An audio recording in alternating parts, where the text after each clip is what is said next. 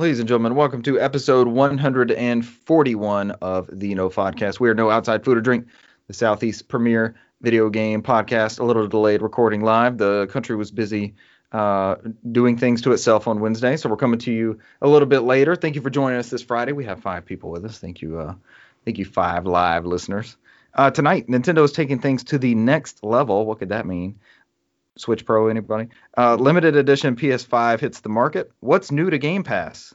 We'll find out later. DSiWare games disappear from eShop. The nightmare is beginning. Microsoft wants to know how you feel about the DualSense. And we go over our most anticipated games of 2021. I haven't looked at that link, so we'll have to bring it up and see what it entails. I'm Richard Bergman.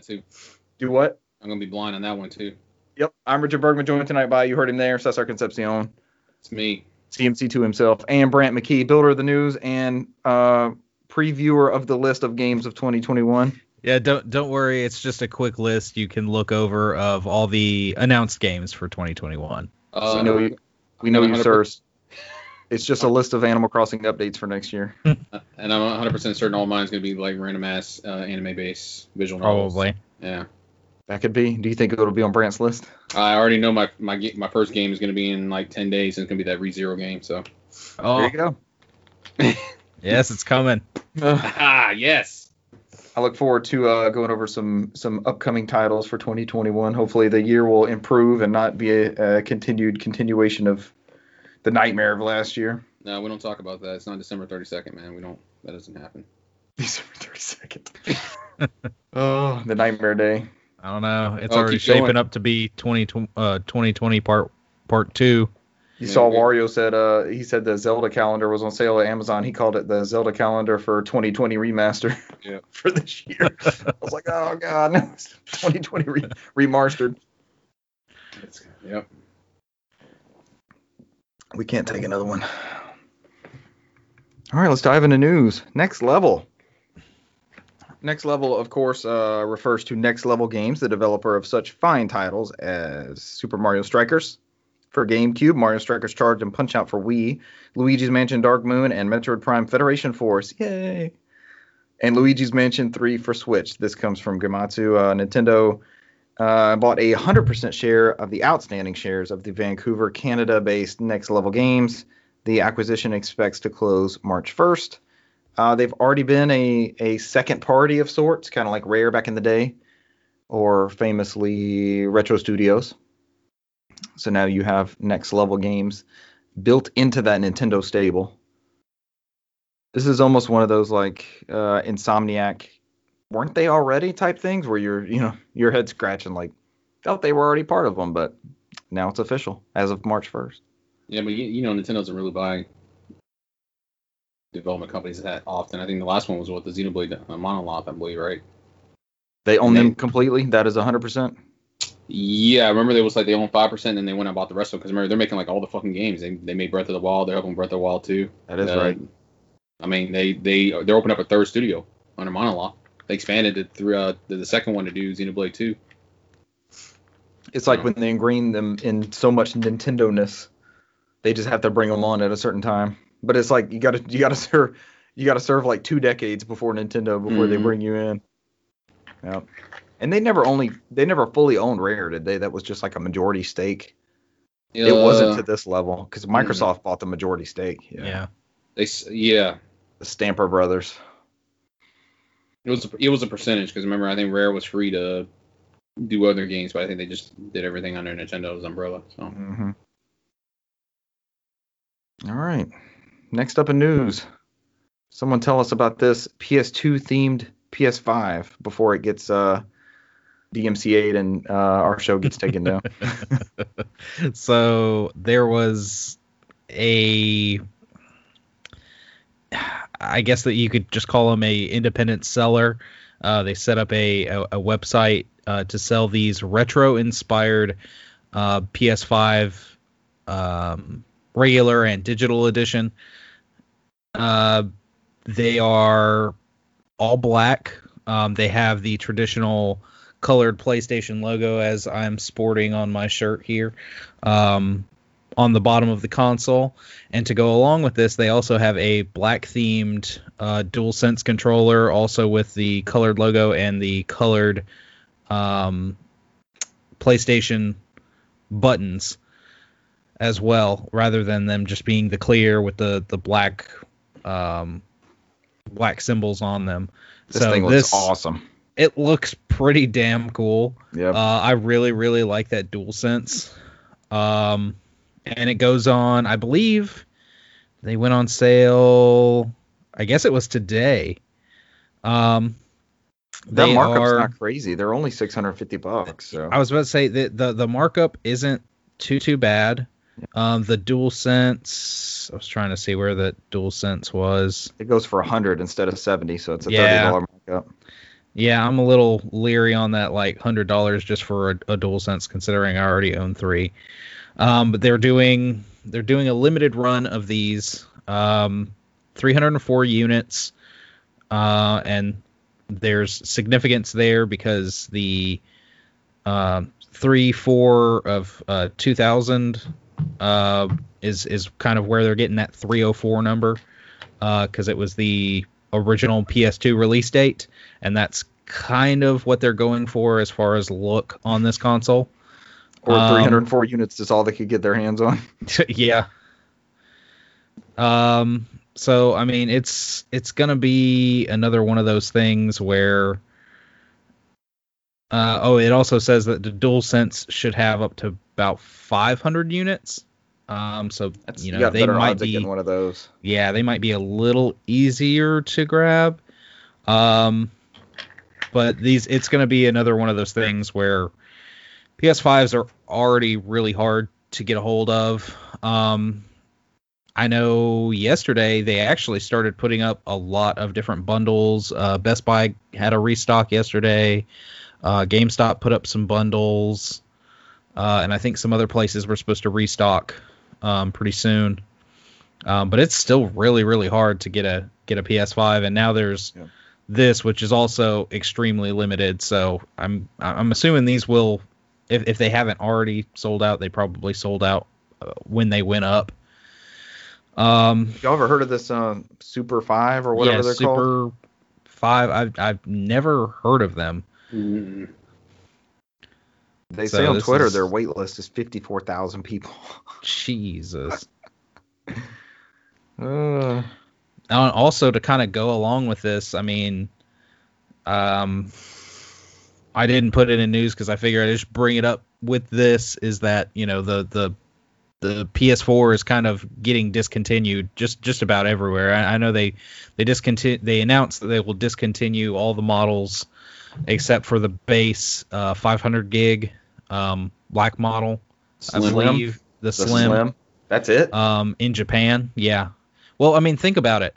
If you've got the PS4 Pro at $400, 400 something, you're not spending that much more to get you're spending the exact same to get a all digital PS5, or you spend a little extra. That ecosystem. Yeah, and I think the thinking around this is, they're trying to move everybody to PS5. They're trying to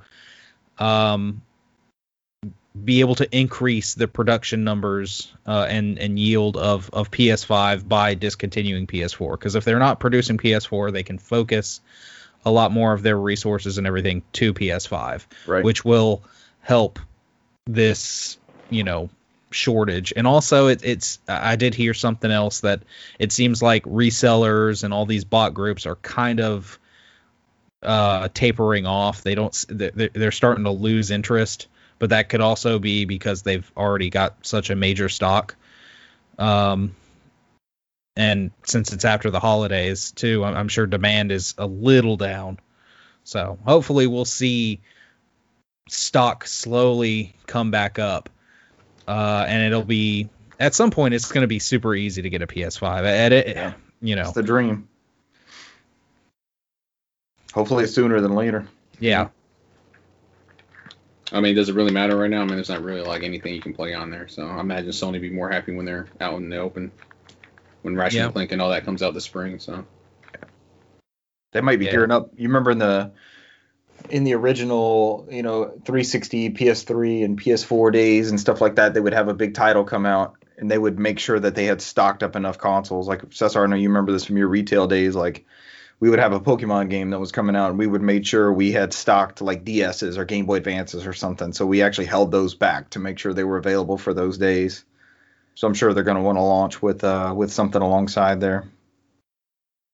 I think we did it for Gears. That's the last big thing I remember doing. Okay, those look good. Go on their website, check them out. That is Super 5, and the E in Super is a 3. Well done. And As the you should best, spell it. yeah, the best thing about it, in my opinion, is the rotating PlayStation logo. I've always loved that about PS2, is the being able to rotate that PlayStation logo. PS3 did it as well, didn't it? The fat one. Yep, the one that Brant's wearing on his shirt. Well done. Good job, Brent. Xbox Game Pass is adding a bunch of games. This comes from Sauromano at Gamatsu. Sauromano. Did I say Sauromano? Sauromano at Gamatsu. Xbox Game Pass is adding eFootball PES 2021 season update. Okay. The Little Acre. Injustice 2. These are all in January, by the way. Well, all three of those are January 7th. Mm-hmm. In January 14th, you're going to get Neoverse, Torchlight 3, one of my all-time favorite games, What Remains of Edith Finch, and Y2K, a postmodern RPG. Game Pass Ultimate perks for console and PC. You get a Chapter 1 pass for Spellbreak. You get some World of Warships stuff and some World of Tanks stuff. And there are Game Pass quests for Dead by Daylight.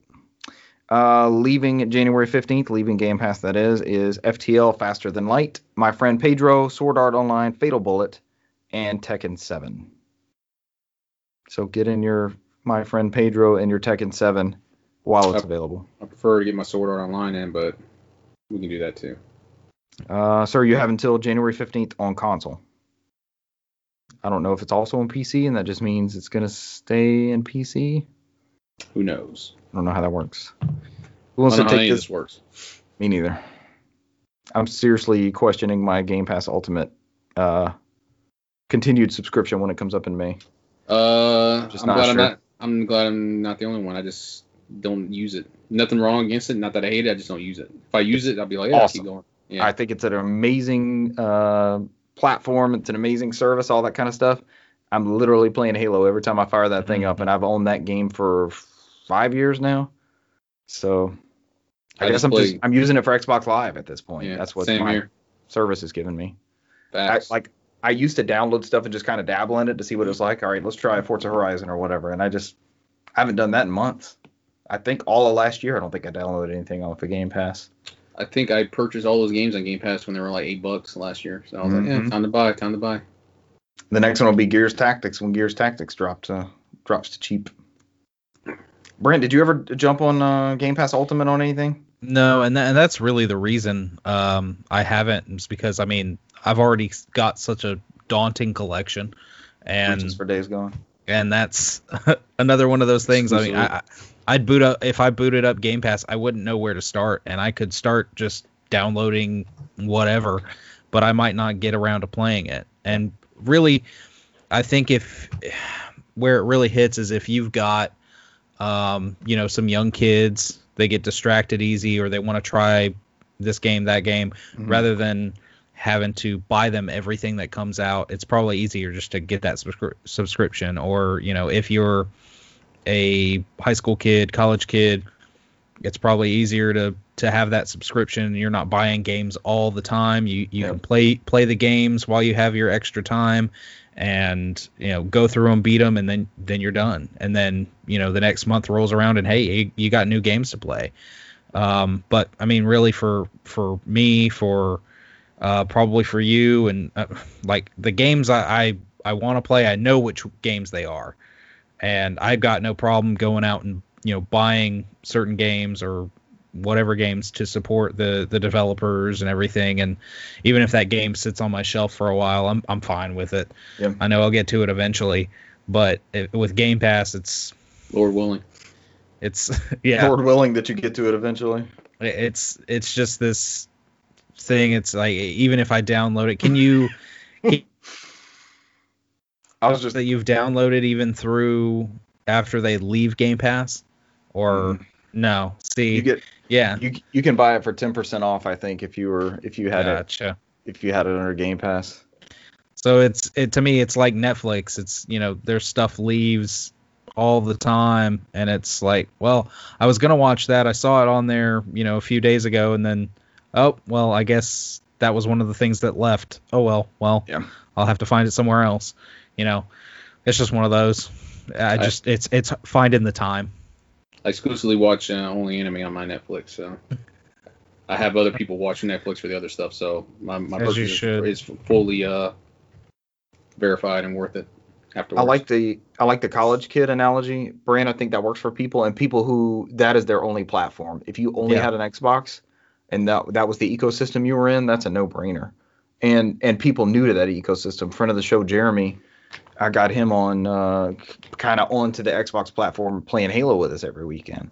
And he got Game Pass as part of that. So then he just tries out all kind of random stuff that's in there that he's missed out on. He's more of the Call of Duty. What else does he play? Fall Guys and stuff like that. So, just to have that immediate library like that where he's not going to be a physical collector, it definitely works for him. So it's out there for folks. The big thing I was so excited about for it is having those first party games sitting in there. And like Cesar and I famously documented on this podcast, we took off the day to play Gears 5 together.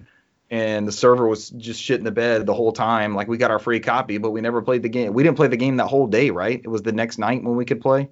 Yeah, we took like a big giant break, and then we wasted we had all kind of disconnects and weird shit. And I don't know. After that, I don't think I take days off anymore for games. So it broke me. It broke me as well. I can't think of it. I think I'm a fucking liar. I think I took No, I was at work for when the PS5 came in. Nope, I didn't. I took the next day off. But yeah. I think if I had taken off work waiting for my PS5 to come in, it'd be job abandonment. Oh man, at that point something would have I guess it's not coming in today. I just would have went into work late. I think Brant froze on us, or he's very happy with that PS5 joke. He's very happy with that PS5 joke. Very satisfied. He's smug. Thank you, Brant. We didn't think any of us were comedians, but you proved us wrong. There we go. Yeah. Finally broke character. Oh. But exactly like what you said, it's a great service and it offers a lot. There is a lot offered. There are a lot of perks with getting Game Pass, and like we were talking about, it works for some people perfectly. But I know for me, it doesn't fit the mold for how I play games. What it's going to come down to, I think, when it's time to renew, and I can't remember if I'm May or June, but it's definitely before Halo Infinite. We're assuming. Well, I know they said Halo's fall, right? Yeah. So when it comes to, and I'm still playing Halo every Saturday night with friends. So what is my cost difference between just Xbox Live to play with my friends and play Halo, and getting Infinite when it comes out? Like, where is that? Is it $3 extra a month? Is it gonna be $4 extra a month? Oh shit! You're bringing out that Venn diagram. That's what I'm talking about. Down, yeah, where the intersects. Where is my value? Return on investment. There we go. Because we did that promo, Cesar and I did that promo at E3 like 3 years ago, where it converted every month that you had of gold out for $1.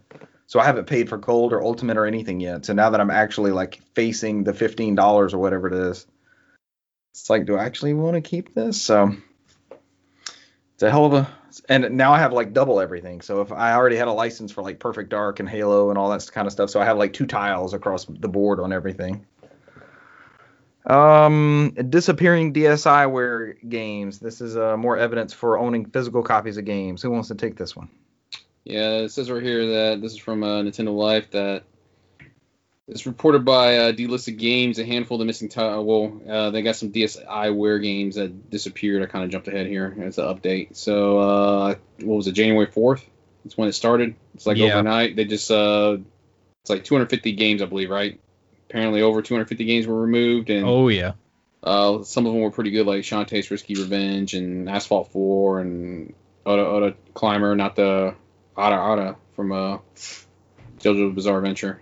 Dr. Mario Express, Mr. Driller, Drill 2 Drop, and many more. Those were removed off the DSiWare games from the eShop. Yeah, the 3DS eShop, I believe. And then all of a sudden, I think then some of them were slowly starting to come back, and not all of them. I think it was like 2 handfuls of them, like 101 Mini Golf, Crazy Golf, Little Red Riding Hood, Zombie BBQ, which I have a physical copy of that one, believe it or not. It's a top down like a shoot 'em up. It's a vertical one. It's pretty good. That actually sounds awesome. Yeah, but you do it as a Little Red Riding Hood, and you're like murdering like everybody in the forest. That's the way I remember the tale going. My diary, Plants vs Zombies, Shantae's Risky Revenge, which is another good one, but I think we got it on every console now, right? I think it's a PS4, Xbox, and Switch now. Limited Run has the physical release of it, but yeah, they've done it digitally other places. So Spot the Difference, Telegraph Crosswords. When I think of DSi, I think of Crosswords. Also Telegraph Sudoku and Kakuro and Zenonia, and then Zoo Frenzy. I love me some fucking Zoo Frenzy. I gotta look it up and find out what I just proclaimed my love to first. Okay, I actually played the shit out of Zenonia on iPod Touch. That was one of my first iPod Touch games. It's RPG, right? Yeah, they marketed it like Secret of Mana, so I played the shit out of it. Yeah, they're already on the 5th one. Holy shit. What are you looking up, Zoo Frenzy? I know I already proclaimed my love for Zoo Frenzy. I don't know what it is, but it's too late. Yeah, I'm there for it. It's our number one. You're our number one Zoo Frenzy expert on staff. I am the correspondent. Are you clamoring for Zoo Frenzy 2 at every Nintendo Direct? I'm throwing that out there with that and Mother 3. I won't shut the fuck up. It looks like a reject version of Harvest Moon mixed with Diner Dash. What was the Zoo game that launched with DS? Do you remember that?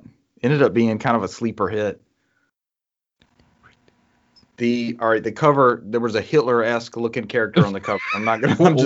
What? I'm just saying. Hitler Zoo? What? It came out. I am not looking that up. No, Brent, that can't be a podcast title. It's a good one, but it can't be. No, hell no. I will not be part of this. I will log off. Zycage? Nope, stop it. That brings me back to. No Zoo for you. No Zoo for you. That brings me back to one of the Dragon Ball Z movies where Gotenks was fighting Hitler. Oh my god, is that a real thing? Yeah, it really happened. Yeah, they were like, "Look at this idiot over here." They're making fun of him. Then they blast him with their key. All right, there was that Sega kissing game for DS. You sure it's not Zookeeper? All right, everyone now look up the title. Look up the cover art for Zookeeper for Nintendo DS. This is what I would look at on the shelves in my store. All right, don't just look up images of Zookeeper. It goes so well. I'm typing Nintendo DS Zookeeper. This is what I would look at on the shelves. What in the world is this? You don't remember this? Cesar has a copy. You want to go get it. Guaranteed. Right?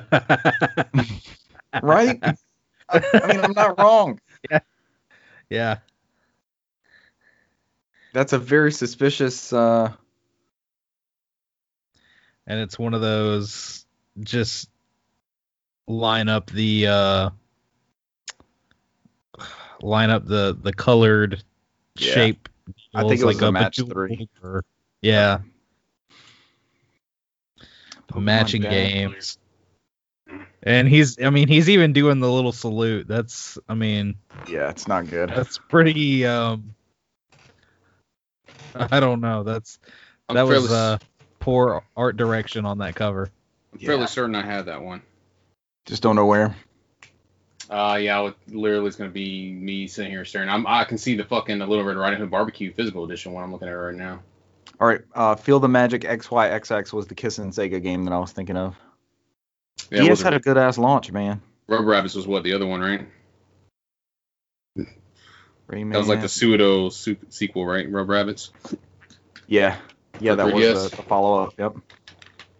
Oh, I just remember in this era, people were hyping the PSP so much, and it's going to be a DS is going to be garbage and all this stuff, and they would compare the Spider-Man 2, like that was what they plopped out for both of them, and it's just like no comparison. But they ended up, obviously they ended up being two totally different machines.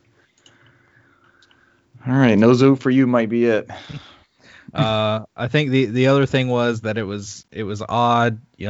People speculated this might have been some kind of glitch, because these titles were still available like in Europe, and like Cesar said, some of them came back to the eShop, but I mean, there's still a huge chunk of them that are not here.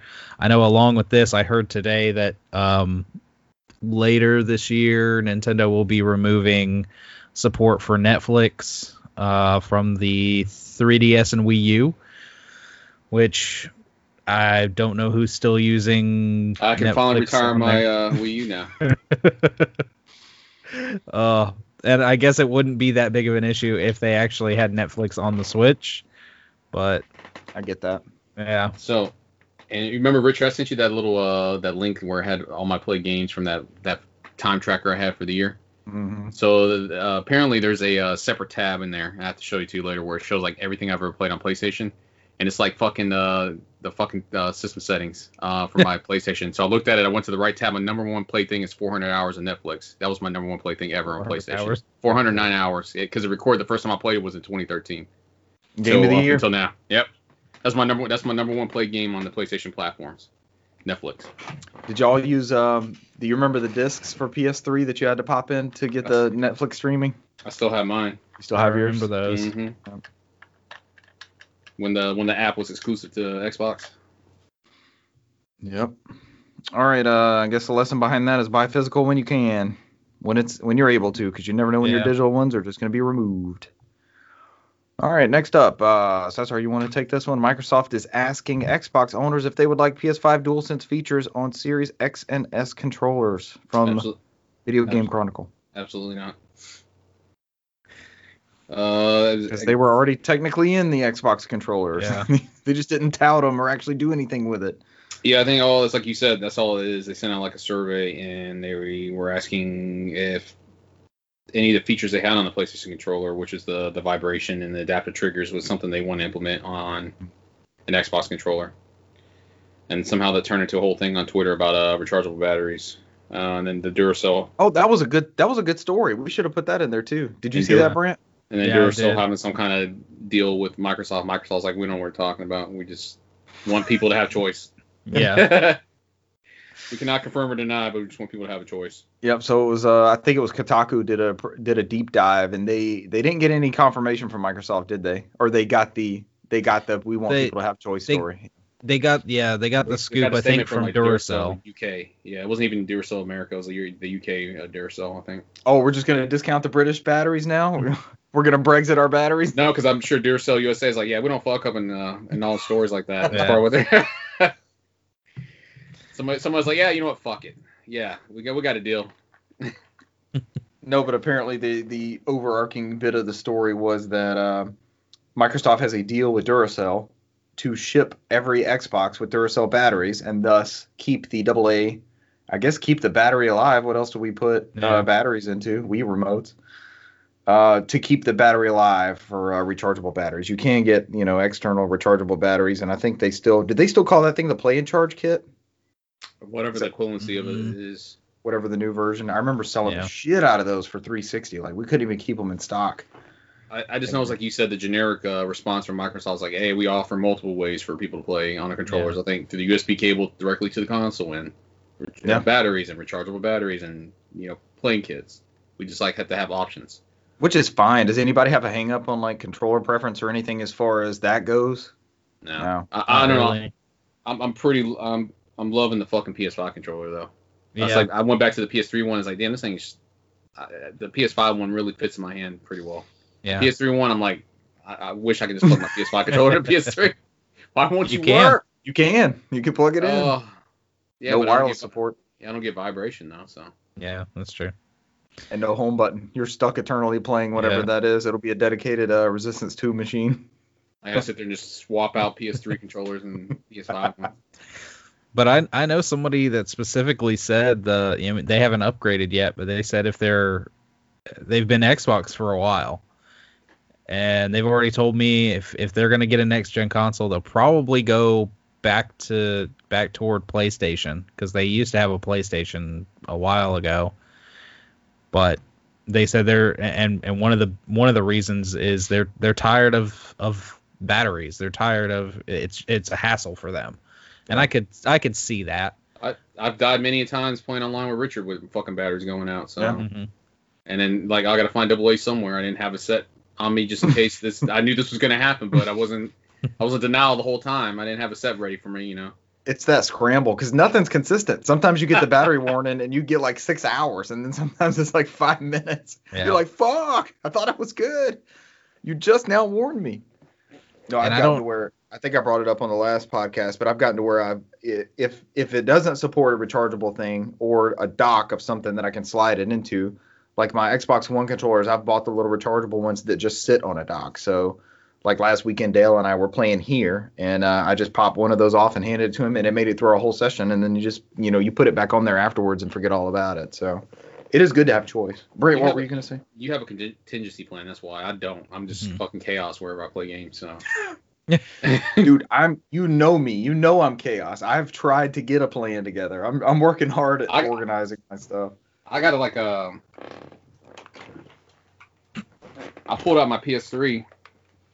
And I got a fucking like extended USB cable for my dead ass battery, and it's plugged in there. And I'm like, this is how I have to play, because I tried plugging it into like a regular USB thing and it won't charge. It only charges in my fucking PS3. I had to find a fucking extension cable, console so I can fucking exclusive. play and charge it. And I'm like, fuck. So I'm like, whatever, man. All right, did we all put the triggers on the back of our PS3 controller so it's not a monstrosity? Yeah. Did everybody put the little trigger Center. attachments on there? I just ordered 2 more. Those things are amazing. I love them. Oh. All right, holy shit. We're 30 minutes in. Let's wrap up news. Snooze news. Oh, no, I think that is was it. That's It's our it. 2021 list. Yeah. The video is bad or in a format that cannot be played on your browser. It was just some anime game. That's No offense, guys. I probably own it. It's just some anime game. I'm waiting for Richard to say some anime game that Sister Probably owns or has pre-ordered. Nope. I was hoping you talk I didn't shit. see any panties. I didn't see any panties in the video. I was gonna say, does it look questionable? I only play questionable games. It's like Renee told me, he said he can hear me outside the room here because I'm laughing because I'm sitting here like I'm playing that Trolls of Cold Steel 4, and so you can romance the girls in there, and I'm laughing like I got all these flags, I'm setting them all off, I'm dating all these girls. Renee's like, you alright, man, in there? I was like, stop judging me, just let me do my thing, let me enjoy my game. It's a video game, I swear. All right, so now we're on to our. This list is actually brought to us by Game Informer. I like how Grand Theft Auto 5's on there. Yeah. It's on there every generation. When did it originally? The game won't die. Right? I bought, I think the only version I played was the 2013 version, and then I was so excited for that remaster. You remember when they announced it? You got pumped in the theater. You like I was like, jumped out of yeah! And the other guy behind was like, yeah! I was like, and I bought it and didn't never even know what played it was. I'm more excited to play it now that I just skipped the whole PS4 version generation. I'm ready to jump back in PS5. I skipped the gen. So. I'll play it. I've only ever played those first The game was so fucking good. Heist It game, is good. it's a fucking heist, man. I love that shit. You know how I feel about heist. I met Heist all makes three everything better. I met all 3 characters and I was like, all right, I'm done with this for some reason. You got the party together for whatever Rockstar Final Fantasy that was, and you're like, I don't want to finish this game anymore. That was it. Yeah. we all got in the car for the road trip, and I was like, nope, I'm done. We all started eating cup noodle. January's games. This is a pretty comprehensive list from Game Informer. We're only 30 minutes in. I only played my usual game, so I don't have a deep dive. Cesar, you warned me about a deep dive. Are you going to stick with it for your games played? Mine's literally, I say it's a deep dive, but it's going to be legit, very short. Okay. Brant, did you play a shit ton of games? I played a few. What See, I was 1-2 skip a few 99-100. What are we doing here? 1-2 switch? I was just gonna. I need to use buy this. that. I keep seeing that for like 29. I was like, is that the buy price? We need to get it because it's going to vanish. It's coming hard. I said that we joked about it, and I think who had it for 29? Somebody had it like super cheap, and I was like, Argh. They threw it out there for holidays, and I was like, Argh. That was your reaction. Yeah. See, this is I 1-2 switch, make them say, No, yeah. All right, three listeners. This is what you're here for. This is the content you came for. We're all here. We're already here. That's why. Oh shit. We made our biggest fan part of the show. That's where we fucked up. Yeah. I fucking got the No Limit song stuck in my head. It made me say, All right, so I think we can do a pretty good deep dive on this because Game Informer did a good job. Yeah. For now, until all this shit gets pushed back. Right. Yeah. And it gets delayed like hell. Let's just run through the months and then kind of pick out maybe the ones we're most interested in for that month. And then Cesar, if you know any of your offshoot ones, or Brant, you have any sealed Atlas PS1 racing games that are going to get re-released that you want to bring up. January starts off with a bang. We've got Cobra Kai, the Karate Kid saga continues on PC, Iron Conflict on PC, MXGP 2020, Scott Pilgrim vs. the World, the game complete edition, which got a news update today. Hitman 3, that's a big one. Ride 4, I didn't play Ride 1 through 3. Cyber Shadow, Stronghold Warlords, Olija, The Medium, which is that survival horror-esque looking Xbox Series title, and the Yakuza Remastered Collection is coming to Xbox One and PC.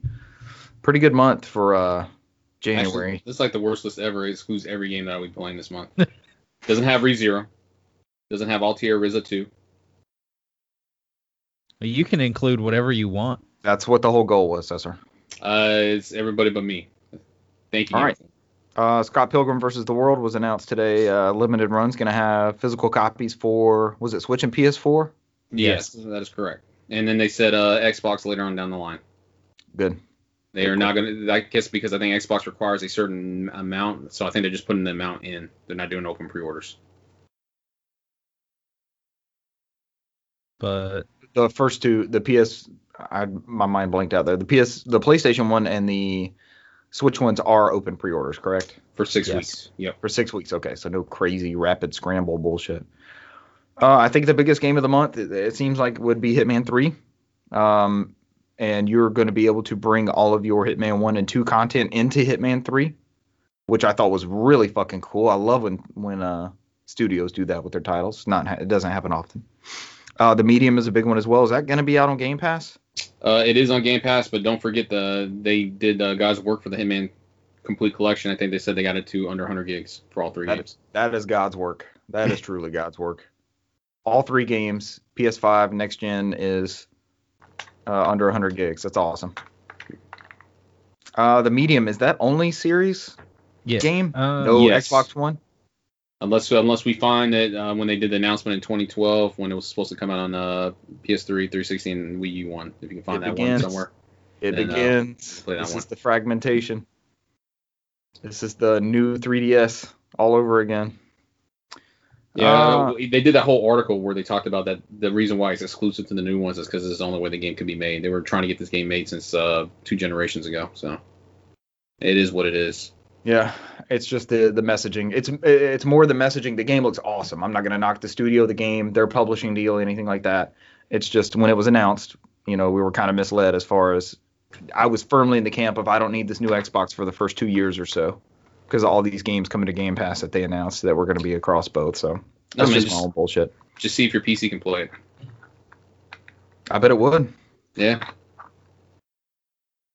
You'd be all right. Low settings, medium settings. Yeah. February, you get the next-gen version of Control, Werewolf the Apocalypse, Earthblood, Neo 2, the complete edition, Neo 2 Remaster on PS5, Neo Remaster on PS5, the Neo Collection on PS5. It's like 5 Neo games. Game Informer's really padding out February here. They're separating all those. You're going to be covered in Neo SKUs, essentially. The Little Nightmares 2, Super Mario World 3D World plus Super Mario 3D World plus Bowser's Fury on February 12th. That's a big Switch title. Persona 5 Strikers, the soccer Persona game, on February 23rd. Ghosts and Goblins Resurrection on Switch on February 25th. I looked at some more videos of that. It doesn't look that great to me. I don't know about you guys. That art style is kind of funky. It might be weird. I think the exclusivity on that is like 3 months. I think it's supposed to come on and everything else in July. I may just wait. I definitely want to see what reviewers say as far as performance and things like that. I got a feeling it's going to be fine, and I think it's going to get better as it gets patched out. It's going to be one of those weird ones. Riders Republic, I don't know what that is. Bravely Default 2, which has a new demo, if I remember right. And Retromania Wrestling on February 26th. Yeah, that's the one I'm looking for. Yeah. SummerSlam on Super Nintendo. Let's fire it up. I'll be Doink the Clown. Let's go! That's an obscure reference that's lost to me. Even you, come on, man. What do you say, Doink the Clown? Yeah. Doink the Clown. Yep. Dude, me and you had a blast with NES wrestling, so I'm actually down for this. This is like it's like the fucking Super Nintendo one. Yeah, I'm willing to spend however much money it costs for me to own this game. All right, Cesar, do you have any obscure February games? I think this month was a good month. I think I will probably end up with Persona. I do not have to buy Neo because all those are free upgrades, which is a plus for me. I'll finally go through those. Bravely Default is on there. I think the only obscure one that is not listed on here that I will own in February will be Ease 9. That's it. It comes out February 12th. Yeah. I played the demo on that, and the demo was pretty fucking good. The demo's good? It's pretty fucking good. It only gives you 10 minutes or until you beat the end of the level. And after some wonkiness with the camera, like I don't remember being this stiff in Ease 8, and then I fired up Ease 8, and I was like, okay, maybe it was. Because it's been so fucking long since I played Ease 8. But Ease 9 I'm super fucking excited for that one. You were deep into Ease 8. I remember that on the podcast. Oh, Ease 8's so fucking good. I never loved the Ease game until I played Ease 8, and then I was like, I gotta own them all now. I got pretty far into one of the PS2 ones back in the day. Ease 5, I think that's the one I was looking at last. Arc of Nepishtim or something like that. Yeah, it was published by the Konami when Konami was doing stuff. Because it came with the soundtrack CD and all kinds of stuff. Man, I wish Konami would come back. I miss good Konami. March, Harvest Moon One World, Yakuza Like a Dragon for PS5, Prince of Persia Sands of Time remake on last gen with a free next gen upgrade, Returnal for PS5, that game looks awesome, Story of Seasons, Pioneers of Olive Town, Yakuza 6, The Song of Life for Xbox One and PC, Balan Wonderworld, which has gone up all of our radars, I believe, here recently. It Takes Two, Monster Hunter Rise, which also got a demo here recently. Terminator Resistance Enhanced. Maybe this game will be $900 on PS5. And Drifters. I don't even know what that is. I'm definitely intrigued by Balan Wonderworld. Everything we see of that just looks fantastical, you know? Yeah. I think Balan and Returnal are probably the big games for that Returnal month. looks like my cup of tea. I'm kind of scared of that one. That one might have to be a pretty quick purchase. Yeah. Yeah, Returnal. Is this the date that Prince of Persia got delayed to, or was it originally March? It was supposed to be January. This is the date it got delayed to. And have we seen an update on like how it looks now? Because they said they were going to take some feedback. They haven't shown anything else. Yeah, I'm not certain on this one, gents. I got a good feeling it's going to be kicked down the road. For me, Probably. I got my Yakuza Like a Dragon. We'll finally get the PS5 version that month. Mm-hmm. And Saviors of Sapphire Wings and Strangers Sword City for the Nintendo Switch comes out, so I'll probably pick that up. Legend of Heroes Trails of Cold Steel 4 comes out for the Switch. I might go through that again. And we know another thing, y'all were talking about delays. We know this list is going to get fucked up when there's a Nintendo Direct and they're just like, all right, here's a big ass game, or next month you'll get a new Zelda puzzle game or some crazy shit, you know. But I think the most exciting thing I want in that month is supposed to be Disco Elysium. It's supposed to be coming to consoles. Oh yeah, the next gen one. The complete Final Cut. I might give that a go too. Everybody that I follow whose taste is like mine, they love Disco Elysium, so that might be a have to do. Elysium was not that bad of a movie either. Matt Damon did a pretty good job. In April, all we have is Outriders, Humankind, and Nier Replicant version. Not reading all those numbers. And didn't Outriders just get delayed? It got delayed out there, yeah. But it did get a demo. Yep. It was supposed to be in February, right? It got delayed to April. I think that's what happened. Yeah. Yep, these are going to start getting pushed out, and this list gets slimmer and slimmer as we go. I think for me, it's going to be Guilty Gear Strive and then Poison Control. For March, or for April, I mean? April, yeah. May's big games are Seirai the Beginning for PC and Deathloop on PS5. Nothing for me. Yeah, I've gotten more and more uninterested in Deathloop the more I see. Yeah. Back 4 Blood is what I'm excited for. Oh God, are we all going to play Back 4 Blood? I am 100% Back 4 Blood date. Yes, please, let's all play. I'm playing. I don't know if y'all are there. Hopefully y'all are there with me in the room, but I'm there. So Let's I'm do it. super Make a excited. party. Yeah. And Make a hopefully party. we're all hanging off the ledge, screaming at each other like "Save me!" And then we'll see some tank knock somebody off. Oh, Save me! what a good memory. And then there's a bunch of to be announced. I know some of them you've said in here as She well. would like but to run there's down those. Oh God. Some There's of them. a lot. There's Some a highlights. lot. Let's see. Biomutant. Remember that game? Was this 12 minutes? Alba Wildlife Adventure, Alex Kidd. Oh, that's Alex your favorite. Kidd I know you're waiting suck. for that one. They suck. Apex Legends is coming to Switch. I don't think I remember that. Yeah, they were supposed to come out last year. yeah. They pushed it back. Yep. Axiom Verge 2. Origami 2, Dust Falls, Axiom Verge. Let's see. I'm trying to look for some of these bigger titles. Braid Anniversary Edition. I never played the first Braid, so I might be down for that one. Oh, they do have some iOS titles and Android titles like Crash Bandicoot On the Run. And Commander Keen. So that's our game of the year. I thought they keep pushing that back till they eventually cancel it. And of course, Cyberpunk 2077 for for PS5 that. and Xbox Series X. Chris Tales is on here, the RPG. Dirt 5 is coming to Stadia, I guess. Yeah. Destiny 2 expansions. I actually showed off Destiny 2 on Stadia to someone who was curious about it. They liked the instantaneousness of Stadia. Far Cry 6. That'll be a pretty good title. Elden Ring. Elden Ring. Gran Turismo. EDF6. Ghostwire Tokyo. Mm-hmm. Oh, Ghostwire Tokyo looks good. Gotham Knights. Halo Infinite. Mm-hmm. Hello Neighbor 2. I know that Hello Neighbor is like a big franchise somehow. Yeah. Hollow Knight Silk Song. I'm looking forward to that one. I really fuck around am. and beat that game this year. I will. Mm-hmm. Horizon Forbidden West. Keep going, Brant. There's a gem in there. Keep going, Brant. I want to know what this I Am Jesus Christ for PC is. Is this a sequel to Jesus Christ Superstar? Is this a prequel? Like, what does this pertain? Is this really Jesus Christ? I have to know. You need to know. I need to know. Kerbal Space Program, Kena, Bridge of Spirits, which I know we're all pretty excited about for PS5. League of Legos, Wild Rift for phones. Let's see. Madden NFL 22 made the list. Oh, I was surprised. I didn't think that was going to happen this year. So. Mass Effect Legendary Edition. Marvel Future Revolution, as well as Marvel's Avengers for the next series consoles. Oddworld, if we ever get a date for that. Panzer Dragoon VR is on here. I think they God. just updated that saying it was delayed. Phantom Breaker. I'm so fucking excited for Phantom Breaker. Oh, No More Heroes 3. Day one, definitely. Mass Effect Legendary Edition. That keeps getting rumored for February. Have y'all seen that? I heard something about it the other day, but I don't think that's been confirmed. Phantasy Star Online 2 is getting an expansion. Psychonauts 2.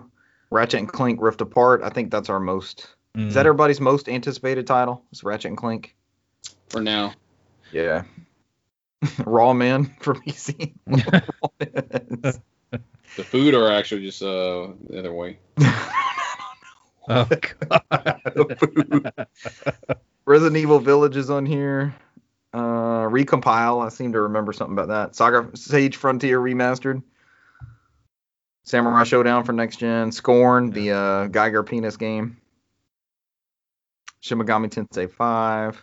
There's Legends of Heroes Trails of Cold Steel 4 for Switch and PC, like Cesar was saying earlier. That's the one he said he's going to play. Lord of the Rings Gollum. It's exciting.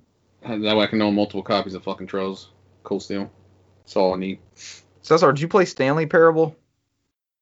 I have it on PC. I exclusively waited for the PS4 version because I think it was coming to VR. And I was like, I'll wait. You haven't played it? Oh, it hasn't come out yet. Crows. It was Papers, Please. That's what I was getting confused with. I know you dove into Papers, Please. Oh, Papers, Please is pretty fucking good. Yeah. That's a good game. I bought that physical for Vita. I think that's one of the last Vita games. I have it here somewhere. Warhammer 40K Darktide, Ys 9. Ultimate Fishing Simulator 2. That's going to be the game of the year right there. All right, not gonna lie, I've been pricing the Dreamcast fishing controller because I have both of the, or I have 2 of the 3 fishing games on Dreamcast. Nice. And I never got the Dream. It's actually pretty expensive now. Well, it's not super expensive. It's just higher than I'm wanting to spend for a Dreamcast fishing controller. I say it only works for one thing, but you can play everything with it. So. Oh, and God of War Ragnarok. I don't think we said that either.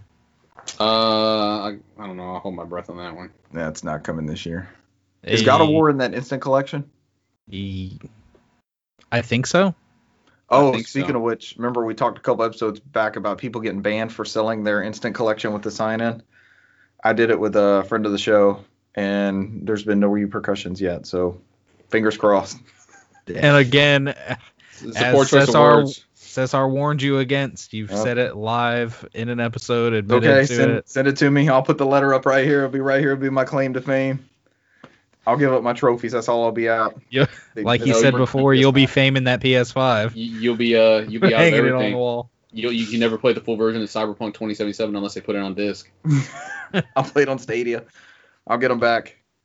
No, he really wanted Crash Bandicoot, so that was kind of a no-brainer that it was in there. So, and I already made him spend $500 on a Series X, so, and a commitment to Halo every Saturday. So I didn't feel too bad. Brant's frozen again while he's playing with his hair or scratching. Brant, you win the award for suspect Wi-Fi tonight. Don't say anything if you. I got nothing. I want this podcast to be over. Brant, what do you think your game of the year 2021 is going to be? Say nothing if it's Animal Crossing Update 12. Oh, Brant, the freezes are great, man. You're killing me. Killing you with love. Yeah. Killing me, Smalls. You're killing me. It is. All right, games played. Y'all good? 2021. We've got it in the wraps. We already know everything is coming out. We shook our crystal ball. Our most anticipated game is Left 4 Dead 3 and. I don't even know what the actual Back 4 Blood. Oh god, I'm so fucking. I was like, man, I wish it was June now. I looked down the counters, man, I wish it was June now. Oh, somebody, one of the threads we follow on Twitter, somebody had put up that it was available for sale, and I saw it pop up, and I was like, oh god, I thought it was sooner than that. I say that, and then it's gonna be hot as balls outside. I'm like, I wish it wasn't June anymore. Why can't it be January? And I was wishing for this game again, and I was comfortable. I just need to live in a climate that I can be constantly cold. It's cold down here, man. We have 3 floors now, so it's like the middle floor stays fine, but if you don't want to like broil the other 2 floors. So I just wear a sweatshirt on either one. It looks like you guys are sweatshirted up too. Yeah, because I can fucking put on clothes. It's like I sit there, can't talk to you guys in my boxers when it's fucking hot. In the middle of the summer, you can't cool off. And it breaks my clothes are required rule. So. That is a requirement. It's on our Twitch stream rules. Yeah. I just have to jump in the shower, take a cold shower before your podcast. Hope that lasts. Our first Twitch emote when we become affiliates is just you with no clothes, just laying back. Just in boxers. Yeah, just boxers. Plaid boxers. The no clothes, that's our. With a fan. Giant fan. I'm fanning myself. Or me and Brant have like palm fronds. Yeah. Fanning you off. All right, games played. Let's get to it. I got in some Halo. So we've actually gotten into a thing, and we started Halo 3 a couple weeks ago. I can't remember if I mentioned this bit on the podcast, but we were getting in a rut on multiplayer. It was the same 4 of us, and it was just like, we're not feeling this. So we actually fired up Halo 3 campaign just to do something different. We played it on Legendary, and over the course of 2 sessions over 2 weekends, we beat the Halo 3 campaign. So we fucked around and beat it on Legendary, all 4 of us. The difficulty is way less on Legendary with 4 people. Let me rephrase that. Everybody starts firing up single player. Yeah, I can do this, man. Fuck Richard, man. Yeah. Russell and I did the same thing. It's been a couple weeks, but we were playing Halo 2 Anniversary, and the Halo multiplayer thing in the campaign is usually if somebody dies, the other person backs out of the conflict or whatever, and then the other person spawns in with them. It did not do that on Legendary on Halo 2. So if one person died throughout the campaign, you just both started back at the checkpoint. So we were kind of expecting that with Halo 3 when we fired it up, and it let us spawn back, whoever dropped out or died. So, but that was a lot of fun. That campaign still holds up, man. The Warthog run at the end. Cesar actually has beat Halo 3, so I haven't beat Halo 1 still. you remember the end of that. And then we fired up Reach. So we started the Reach campaign. Gameplay's pretty good. I don't really know the characters or story yet. Like, we all know what was the game that came out that we all kind of know how it ends, that we were joking about, is like Reach. So that's how we made this joke. It wasn't Final Fantasy 7. No, we were talking about like the Breath of the Wild one, Age of Calamity. Yeah, that's what it was. Age of Calamity. It's like, okay, we know how this game ends. Yeah. Reach is like that too. Yeah. Yeah, but you know what's gonna happen in a Reach. None of those fuckers can survive. So they haven't really done a great job of explaining the characters or anything. And this one, of course, it adds sprint button and things like that. So it's a little different, but with 4 people. I mean, I'd play a crappy game with 2 people, but 4 people, and this is not a crappy game. This is a good game. I'm just not invested in it yet, as Brant reaches for Days Gone. I talked about it a little bit in the pre-show. I've been struggling with trying to figure out the right CRT I want to set up. It's my own bullshit. I'm pretty heavy on the subreddit CRT Gaming. I don't know if you guys have checked that out. Don't, if you don't want to get like sucked into this. So I had put a picture up of a TV that I actually found in the rain by a dumpster a couple months ago, and it was a model that I had actually researched before, so it worked, and I hooked it up, and I was talking to a member on the CRT Gaming thread, and he had some recommended like service menu things to go in and do. So I finally had time. Like I cleared my day and was like, I'm not doing anything but figuring out what I want to set up here. It's a Sony Trinitron. It's a curved tube, and it goes up to S-Video, so it doesn't actually have component input. But everything that I have hooked up to it, I have S-Video for, so that fits that bill at least. And just a refresher for everybody playing old school games, the jump from composite to S-Video is drastic, and the jump from S-Video to component is not quite as much of a video quality leap. So I went through the service menu on that, and then I threw a bunch of stuff at it just to see how it would look. I played the opening mission of Call of Duty Finest Hour on Xbox. I played a couple races of Burnout 3 Takedown on Xbox. Burnout 3 is so fucking good. Let that be the next remaster we get, please. Love me some old school Burnout. Friend of the show, Dale, was over. He was one of the Halo players with us, and we broke out the guitar. I recently found a guitar for the PS2 Guitar Hero. For some reason, the only Guitar Hero game I have for PS2 is the 80s one. But we quickly looked up a code. God bless the internet. We entered in all songs and just went to town playing some Guitar Hero. That still holds up. It's a good-ass game. Is that it? Nothing on Switch. Nothing on Xbox but Halo. No Final Fantasy 15 update. I got to get back. I know where the story is going, and it's almost like a hesitation. Like I just need to jump in the car. Literally jump in the car and go do it. I got Immortals Phoenix Rising in, and I haven't popped that into update yet. Has anybody played their copy of Mortal Kombat on PS5? Yeah. Okay, I kind of want to hear about that, Cesar. If you played some of it this past week. It literally was me downloading 90 gigs, and all you can play is training mode, and I never got back after the download finished. Oh, that sounds like me. Yeah. Yeah. Update simulator. I was like, oh, let's go do this. That's like when I downloaded randomly King of Fighters 14 yesterday, and I was like, all right, time to play this. It's like, it's ready to play. I jump in there. It's just practice battle training mode. And I'm like, oh, I got to wait for the other 20 gigs. It's like, I guess I'll do this until I get bored. And I was like, all right. I need to get those. I need to jump back on PS5 and get those free games. They just went up like 2 days after we were talking about it last week. Yeah. Hooked up the Dreamcast. I played the opening level of Sonic Adventure, which, in my opinion, is all you ever need to play a Sonic Adventure. I don't know that there's anything worth playing after the opening, the whale jumping after you. Because I was playing a little bit after that. I was like, fuck this game. This game's garbage. I beat Sonic Adventure on the Dreamcast. It's a time and place thing, man. I get it. Believe me, I get it. I'm all into retro games, and that was definitely a time and place. We never had a 3D Sonic before. But after that little on-rails intro mission with the whale tearing up the dock behind you, that game sucks. The killer whale. Yeah, it was a major we've talked a lot about Dreamcast, but it's a major misstep not having a second analog stick, I think, on that console. It was just annoying when you had to play Mr. Big and he has that fucking fishing pole and he's slow as hell. And you're just like... That does not sound like a good time. Sonic Misadventure. But that's it. That's all I got to touch on. Random shit. I had a tinkering day, as I call them, which I enjoy doing. How does this look? I hooked up my Laserdisc player, watched some Jurassic Park over S video. Hell yeah.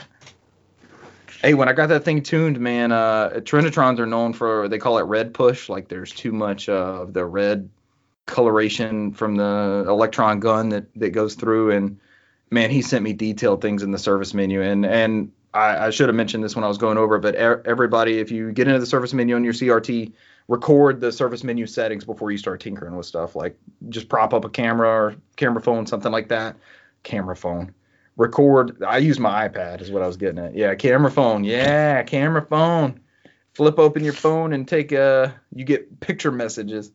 But definitely record your settings so that when you tinker with stuff, if you fuck it up, you can go back into it and get rid of that. So, all right, I'll revert it back to what it was. Take out the Polaroid, take a picture. Of each setting. Because mine, I scrolled through everything. Put on the bulletin board. Label them. Then you're like, what did I mess up? wait, yeah, you're sweating like profusely. Like, oh, I know when I was here. It's like, fuck, where did this one come from? But man, it looks good. I need to send y'all a couple images, but it looks really sharp now. Huddy 40, I think, is actually in the Georgia area on the CRT gaming thread and helped me out a lot with that one. So good looking set. But that was all my games played. Who's next? I guess I'll go. I'll go through these pretty quick here. Did some Smash with friends and family. Playing around with Sephiroth. There was one match where we literally just did like 4 Sephiroths. Nice. It was absolute lunacy and bullshit. Who won? It was Sephiroth. Yeah. Guaranteed victory. Which color palette Sephiroth? Was it shirtless Sephiroth or shirted Sephiroth that won?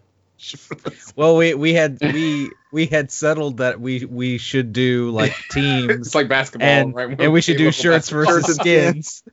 And then like without we joked about it and said we were gonna do it, and then one person chose shirtless and everybody else had a shirt. I'm like, oh well, we didn't.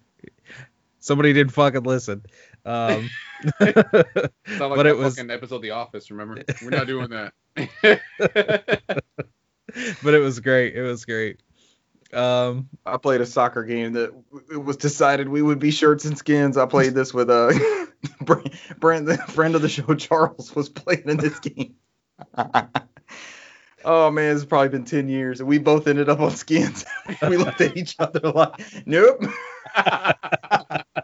And there was this one bold dude, God bless him, he was just like, fuck it. I was like, nope, not me, not right now. All I can remember, I don't mean to interrupt, Brent. I'm sorry. All I can remember You're good. Thanks, Brent, for branching us off to this. Yeah, what was it? Along Came Polly? Was it one where they got the straight skin and sweating all in his face when it jumped straight up? Ben Stiller. That slow mo, like. Ever since then, I was like, nope, never doing that ever again. Everybody wear shirts. We'll figure it out. Required. Hey, me and Brant's Fields, you can hand out these thin construction vests with the little one velcro thing. Yeah. Shirts and vests. Let's Holy see. Shit. Other than that, we finished Sackboy. We finished Sackboy Adventure. The family did. We sat down. I think we were only. We had to finish the area we were on and then go to the next like world map area, and then that was it. We did the final boss. Got to the end. Fought Vex, of course, because he's the end boss. You had to fight him once, and then it's like, oh yeah, you beat him, and then it's like, nope, that's not the end. You gotta go final again. Form. Yeah. That's not my. This isn't even my final form, kind of deal, and so you guys were like one chapter away from beating it before. Yeah, and like I was saying last week, the difficulty got, started getting up there. It's kind of like a Mario game, in that respect, where when you get to the end, it gets a little bit more challenging. And of course, like I said, it's sometimes a little bit more challenging even playing with more people, just because of all the craziness that can go on there. The interference. I did go back without them and play a few different levels, because there's rewards for getting all the collectibles in the level. There's a reward for, collecting all of these things in the level. And there's also something for, not dying once in the level. So I went through and did a couple of those, and I had fun, but I know it was definitely more enjoyable with more people in that game. But I don't know how many more trophies and stuff I'll go through and try and get, because there's some bullshit on some of those trophies. Yeah. I thought you said you were close to it, but maybe that was another game. This is Sackboy, by the way, so sorry. Yeah. Oh yeah, I figured. So like there's one, just for instance, where there's these trials, and they're basically just like elaborate races, and you've got to run through this almost like an obstacle course. And there's a trophy where you have to obtain gold on the level while carrying somebody else. So you can boot up second player and just not even have a second player, just hold the person and run through the course. But the thing is those courses get exponentially harder as you progress through them. And after you've already played through that course once, you can't unlock that trophy. You can't get gold again holding that person if you've already ranked in that stage. That's broken. Yeah. So literally most of the things I saw about it were, maybe start up a new game and go to the easiest level and do it and rank that. Because I looked something up because I did it and I was like, I didn't get the trophy. And then I started looking up, and so many people were having that same issue. Like, trophy didn't pop, and found that out. I was like, well, that's bullshit. I'm not. That's annoying. But yeah, that usually kills it for me if I'm trophy hunting. So I'm yeah. like, I'm not gonna do all that. On the subject of trophies, I did platinum Miles Morales. That's when you said you were close to. Yeah, that's right. I beat it again. I did. What was it? I had to beat it again on New Game Plus, which of course I did. You get the final. I think you get the final skills after that, right? There's only skills you can get after New Game Plus, right? And there's a final skill set or something like that. Yeah, in New Game Plus is when you're able to unlock those skills. But I only had like 4 trophies left to get. I'm trying to remember what the other one was, that like 100-hit combo. That took a little bit. Because again, like we were talking about last week, I start getting into a groove and I'm up to like 50-60 combo, and here's one guy that just all of a sudden just like comes over and shoots me or something. I'm like, damn it, restart the scenario. You found a good place to spam that though. Yeah, as it were. And anybody else looking to do that, I think it's the Roxxon complex. That's like the West complex or something like that, is probably one of the easier places to do that in, because there's a lot of enemies. But yeah, I think all in all, I wound up like with a total combo of like 123. By the time I finally cleared it. Yeah. You destroyed it just like the Final Fantasy X Lightning Dash. But man, fuck that. That game, I could seriously play it again and still get as much enjoyment out of it. Damn. It's a good game. It's a really, really good game. You guys rave about that one. And then Shantae 7 Sirens. I beat that game after the first of the year. I think it was on the 2nd. Great game, great Shantae game. This one, I remember it clearly. You didn't make your Game of the Year list last year. Yeah, because I couldn't in good faith put it on there. to me since I had just started playing it. But this one definitely hits the right spots for me. Like I was talking about last week, I love the fully animated cutscenes. That makes it look like a Saturday morning cartoon, and art style's gorgeous. It's gorgeous now. It'll be gorgeous in 30 years. The humor in all the Shantae games is always just peak. And it's just wholesome humor too. It's it's something that you could sit and play with your kids around, Richard, and they'd probably laugh at it too. Cool. There's all sorts of off the wall references usually to other stuff. Like I know in some of the other games they've had references to Star Wars and cartoons and anime and all this other stuff. And this one still has a few of those references peppered throughout. In most of the other in all of the other Shantae games, you usually kind of start in a hub world and branch out and do you'll go to a new area and that's a new level, and you run through that area and that's it. This one kind of takes more of the Metroidvania approach, where you start in a central place and branch out, and you can always look at the map and you can see the whole entire area that you've covered, and you can go to all the places. There's warp rooms that take you to the different areas and things like that. So it's very Metroidvania-esque. And of course the backtracking after you've gotten certain power-ups and abilities. It's called Metroidvania because it's called Metroid because it's a Metroidvania that takes place with Metroid. So it's stupid Castlevania bit. It doesn't work for Metroid. But I love those games. They're great games. And how many are there total? Like I get lost in the Shantae lore. Well, they're about 5. Shantae's Risky Revenge. 7 Sirens. Pirate's Curse. Something booty, right? Genie Hero. Is a booty one? 7 Sirens. So that's 5 right there. Is there another?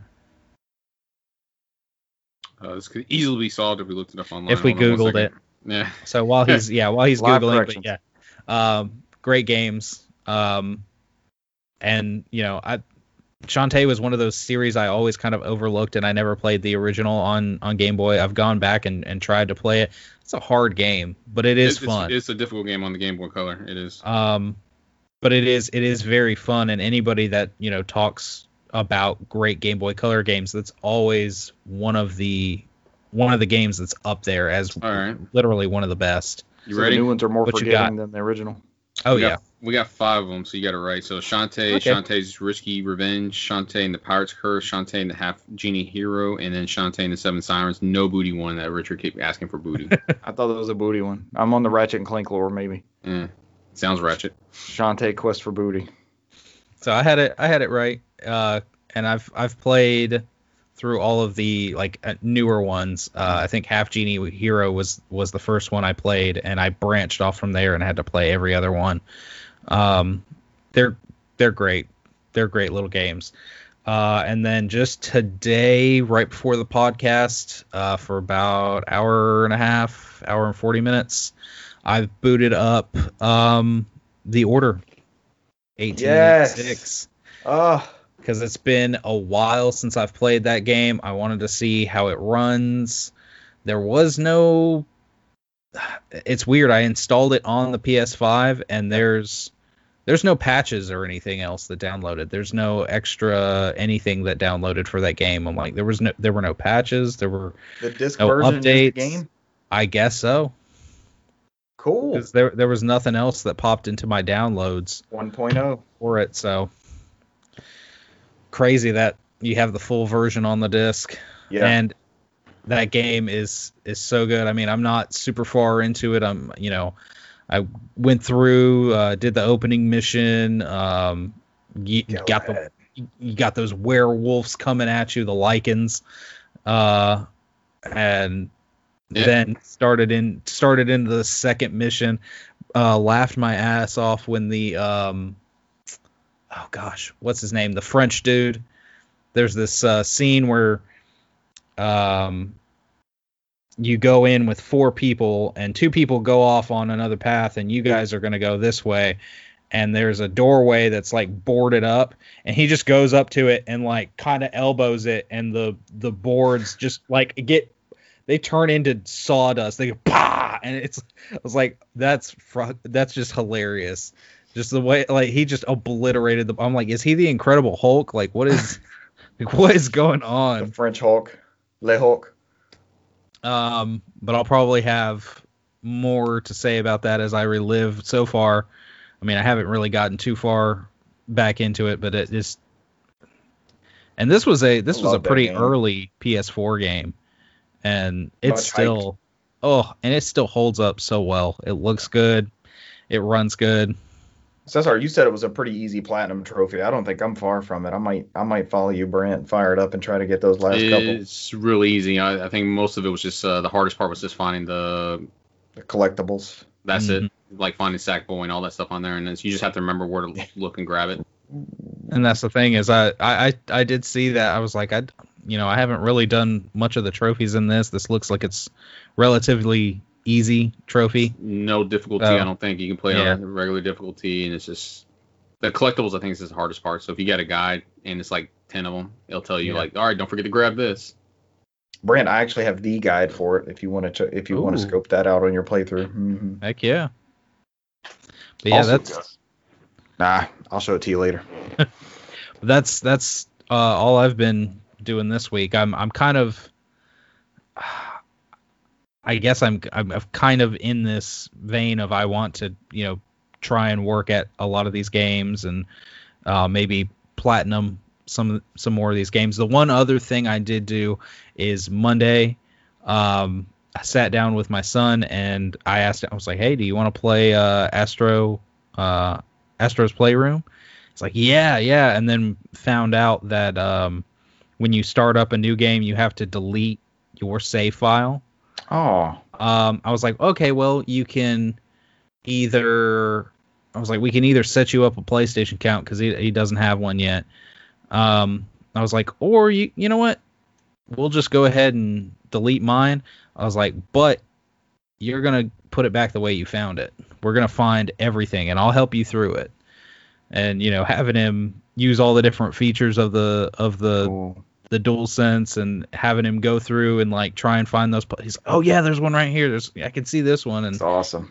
And, just walk, wait, turn right here and look. And, he's getting stuff and he enjoyed that, and having him experience what I experienced, because it is so hard to, the most I had done with that was put the DualSense in his hand and in Katie's hand and have them do that little preview at the beginning where it, builds up the controller and then it does the rocket boosters and then it puts the little bots in the controller and you can shake it around. But that's about as much as they did. Yeah. But having him go through the whole thing, he was blown away with like just the sand and the wind and the ice, and it's just every time something different would happen, I'd look at him and see his face light up like, oh my gosh, it was something better, man. So cool. Did he beat it already? Yeah. I mean, he beat it Monday afternoon. I mean, we started it. He literally couldn't put it down. I think we only braked for lunch, and then as soon as that, he's like, can we finish it? Can I finish it? And yeah, we did. That's a good day. Finish the fight. I forgot to mention in mine, Brand, I don't know if you're done or not, but Wednesday, Wednesday when all things were going on, I had text Brand. I was like, play some games with your family, do something family related, that kind of thing. And we actually ended up playing Crash Bandicoot. I mentioned it earlier. It should have jogged my memory. But my kids are into Crash at this point, and they're not good. But they will literally, they're playing Crash 2, and it's the first, come at you thing where the ball's rolling at you and you have to jump past all the gates and everything.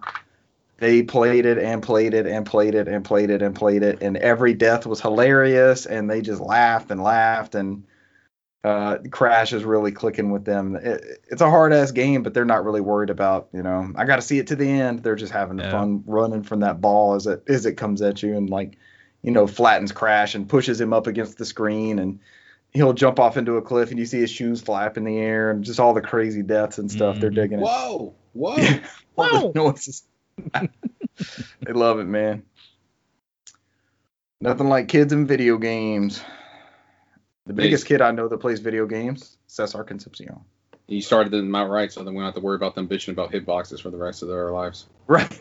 Now they'll go back to the PS1 one and be like, well, this game is broken. It's not right.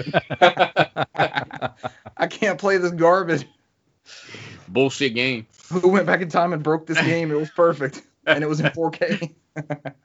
4K. 4K. Oh, 4K. We need a Conquer in 4K. Or Star Fox Adventures in 4K. Oh. No. We might get one with that Nintendo Switch thing. So. Oh, good times. What have you been playing, Cesar? Mine's pretty simple. I mean, I went back and I don't know if I talked about it last week. I know I was towards the very end of Trails and Cold Steel 4, and I went ahead and finished it. You did mention this. I finally beat it, and then this was the first game I beat in the new year, because I know this was after we did the podcast. That was January 1st. And then I went back and fucking platinumed it, and I felt empty inside. Going back the second time. Because it's like, you put it took me 101 hours, and I platinumed that game. And the only thing I had to do again was to go back and play in Nightmare mode, which is the hardest difficulty setting, and then beat the whole game again, which I did. And I was just in there just fucking around. I was like, all right, there's a true ending and there's a normal ending. I was like, I'm not gonna go get the true ending because it required me to do like all the quests and then do this one final quest, and then it gives you the ability to get the true ending. I was like, I'm not gonna do that. I'm just gonna do what I need to do just to get this plot and be done with it. So as I go through it, I got to the final area. I think it took me 10 hours to go through it again. I just ended up skipping all the story bits. So it's the fucking Metal Gear of RPGs, but because it went from 90 hours to 10 hours if I skipped all the story bits. I was about to say, I heard somebody talking about this, and like you're super overmatched on like New Game Plus and stuff like that, right? Like you can just almost steamroll it with all the weapons and everything. It is like the old school RPGs where you pull up a menu when you load the save file and you pick what you want. So I carried over stats, I carried over my book settings because I needed to get a couple more settings for the film, my notebook for some of the characters, because you get like little notes about characters that you interact with. Yeah. And you have to do the romance stuff in there. So I had to carry over those, the bonding points is what they call. Which that's the longest part. That took me like 4 hours. I have to sit there and you can only choose one girl, so there's like 13 of them. So you have to sit there and redo, repeat, and not save. And I was like, oh my god, it gets old after a while. So, but because a bunch of the conversations are like the same path. I mean, they're all different, and they're all well done. Believe it or not, like each one's catered to that particular girl, and it's like a different aspect depending on how they interact without the whole series, all 4 games. And they're well done. I mean, the guy who does this, Toshi Nino, he knows what he's doing, but. So I went through and the only thing I've noticed differently is as I went through the second time is when I got to the final dungeon, I didn't do the fucking mission to get the true ending. I noticed there's like a fucking parallel dimension sitting there, and it's like I've never seen it before. I was like, what the fuck is that? I don't remember reading about that online because I kind of read ahead about what I need to do. So I walked up to it, and it got me to the point where I can fight the holy beast of Earth, which gives me the true ending. I was like, oh shit, I didn't have to do all that fucking bullshit to get the true ending. So it took me straight to it. To what they call to defy my fate. So I went through it. I beat the game again. And lo and behold, I was surprised because nobody talked about it online. This game just came out. So if you beat it for the second time in normal mode, there's a secret ending. And I was blown away. I didn't read anything about it at all. I was like, this was all new to me. I didn't see anybody mention it. I just sat there and I watched the secret ending. And it was a secret ending after you beat it the second time. I was like, oh my God. I was like, it does with the next game. So it's like, you end up meeting Ouroboros' Grandmaster, the one that you've been fighting since the first game, like since 2002. She shows up and it drops some she basically drops some bombs in the series where you get the idea that when you go back to the original ending, and before I get to her, when you go back to the original ending, if you get the normal ending, the main character dies. That's the ending you get, and he tells you he's like, I don't know why, we'll see each other again. I don't know how, but we'll see each other again. And he just flies off and he sacrifices himself and explodes. When the true ending happens, it says you have a twist of fate. Somebody comes through and it's like, all right, you have the ability to twist fate and defy it. And he ends up surviving. And they end up like people that are supposed to die survive. So you get to it. When you get to the secret ending, you have the Grandmaster, which Ouroboros is supposed to be this evil organization. You find out that she is the world didn't end. The world was supposed to end. and they bought themselves another 3 years on her estimation of that before the world ends again. So that comes to find out, like, it throws this whole thing where Adios, which is that god of that world, is it's kind of like running everything. The theories of running everything like a pocket dimension, where if you ever, and I told Richard this, if you ever, there's a French philosopher. It's a legit theory. It's a French philosopher who was trying to prove the existence of God, and which, I mean, don't get me wrong, I believe in God and everything, but pocket dimension is not the way to do it.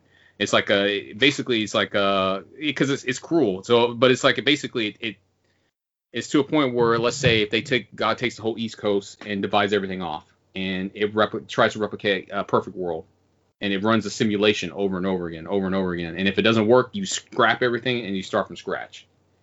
But the problem is this dimension is cut off from other parts of the world. So, like, you find out in this game, in this fourth game, like they get to the ability they can travel by airship, and they find out that they're on this continent of Zemeria. They leave from one point of Zemeria, they circle right back around. They can't go around the world. It keeps them stuck on that continent. And they just figured that out. And so, like, the main character's like, when he felt the spirit veins throughout the core of the earth, or the core of their world, they just end. They don't go around. He's like, I felt that they just end. He said it's weird. They don't spread out like they're supposed to. So you get these hints that they're not in like a complete world, or their world's cut off. Because, like, they're starting to fight villains in there that are, quote, from other dimensions, like devils and angels that are not from their plane, that somehow cross over to their world and they can't explain it. So, like, some of these dimensions are breaking down. So you have this leader of Ouroboros in this hidden ending where she's basically trying to go against Adios and she knows what's going on. She's like, all right, they're stuck in this world, and she's trying to go against it and break out. And that's her plan the whole time. So it's like you're going to the part where, like, maybe the church is not the good guys because they're trying to keep that world together, and then the villains in this whole series are actually the ones that are trying to set everybody free. And she's the only one that retains everything, because apparently in that simulation where that main character dies in the normal ending, it's supposed to start the whole series over again. They never made it past that point. So they go back to Trolls in the Sky and it starts over again. God starts it over again. So we're in unknown territory at this point. That's what she says. It's like, she's like, in my estimation, we got another 3 years before this happens again. That's great.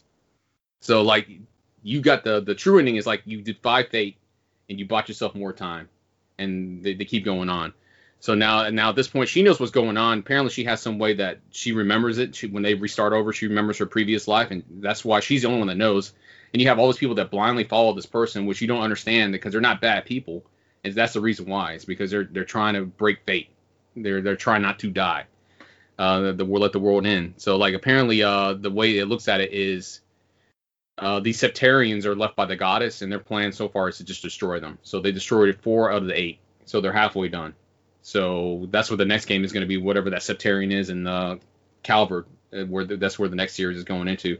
I guess it's going to go across this continent when they just taking out Septarians, which is like gifts from the goddess. So I think in the first game it was the space, I believe was the first Septarian, and then it was Mirage for the crossbow games, and this one was the Septarian of Fire and Earth. And this is why the series was called Cold Steel, because the Fire and Earth, they fought each other, kind of like the mech battle, like I told you, and they formed a new Septarian called the Septarian of Steel. Earth and fire mixes, and they make steel.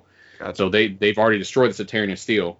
So now they have the next 4 Septarians to destroy to hopefully break out of this pocket dimension that they broke the 4th wall and let the person playing the game know what's going on.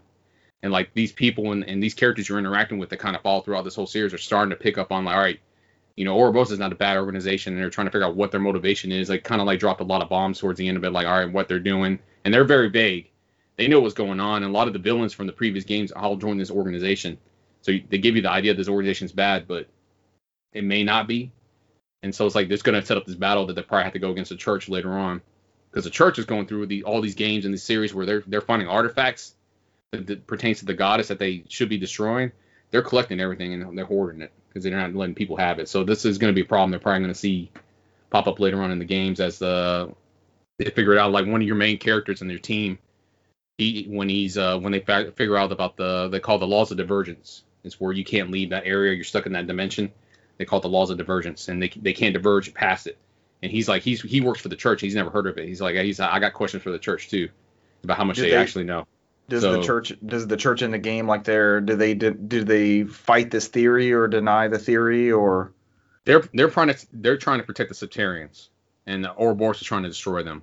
I don't know who knows in the church, but this is the first time. Like I didn't realize when I got Haji Miri, the next game that's kind of like a palate cleanser that finishes up the Cold Steel and moves into the next series.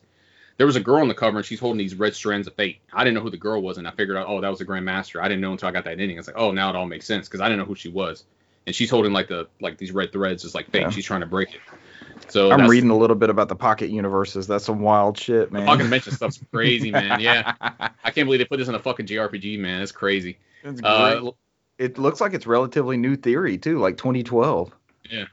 Eternal inflation. This is some wild stuff. I got lost into it. I'm gaming like, podcast. Fuck pocket dimensions, man. Because it's like when I went to the fourth game, it's weird because I was hearing shit like they were like when you had these people live for 250 years, they were dropping bombs on me. Like I was catching stuff like this goes against the plan. It's not part of the simulation. And I was like, they would say shit. And I'm like, I would sit there like simulation. What the fuck does that mean? And they wouldn't explain. They would drop tidbits. And it's like only the player will catch it. The characters in the game don't notice it. They're just like they're going through something. There's like they're not dwelling on the future, but the player's like, oh shit, simulation. You know, they're like this is how it's supposed to go. You know, it's like I mean, this game series has been since what 2004 from the PSP. And the guy who directed the first 3 games and then he directed the Crossbow games. He didn't do the last 4 games, but he's overseeing the whole series. He's still doing it for the last 20 years. So whatever story he's got down, he's got it planned out. However long it's going to take to get it done, I don't know, because it's been 16 years and we're only halfway done. So, jeez. Oh god, it's like the Shenmue Bible. It's like the lore book. But the problem is they don't promise any of this stuff. It's like we're starting to get this stuff now. It's not like Shenmue where they promise all this great epicness. It's like now we're just starting to collect the dots, and it's like I don't know what the end game was, but now I know. I'm starting to see more and more of the big picture. And it's like, and it might not take that long to do it. It depends on how he wants to end it. I just know the Calvard's the next game in that series, and there's probably Septarian and Calvard, which ones that is. And they said that 10%, I think 90% of the characters in this game will be new. They said only 10% of the previous characters will cross over at some point. So they still have these other characters that kind of pop in and just kind of like continue the story from what's going on from these other games. But yeah, man, I think that's the first time in a long time where I played a game where it threw me for a loop and I got a secret ending that I had no idea about. I just sit there like, I skipped past the credits and it's like there was another movie to watch. I'm like, what the fuck? And I'm sitting there like, oh shit. That's the first time in a long time that I've ever been genuinely surprised at a video game. Because I looked online, it's like I didn't even know about it until I had to sit there and put secret ending until I think there's like 1 or 2 threads about it. That's actually a secret ending, but like most guides didn't have it in there. Like, oh, you do this, you get a secret ending. I didn't see a guide that had it. Damn. So I was genuinely surprised, and it made sense when I saw it often these days. Yeah. So yeah, that's it, man. I could go on about it forever and go in deep dives about it because there's some. I think they had and there's like I think I went into a thread about it where they were talking about in the first game Legends what was it the Trails in the Sky, where they said that there was a book in there called the Cypress Trees. And if you read the first chapter, it did a lot where they talked about the perfect world theory from Gottfried Leibniz. That's the guy who came up with it, the French philosopher. Where his theory is God has the idea of infinite many universes. Only one of these universes can actually exist. God choices are subjected to the principle of sufficient reason. That is, God has reason to choose which one thing or another. God is good, and therefore the universe that God chooses to exist is the best of all possible worlds. And that's his theory. This is like a Star Trek episode. And Voltaire poked a lot of holes in this guy's theory because it's like, well, you know, why would God let people suffer and sit there and knowingly watch it? So there's a lot of back and forth between this.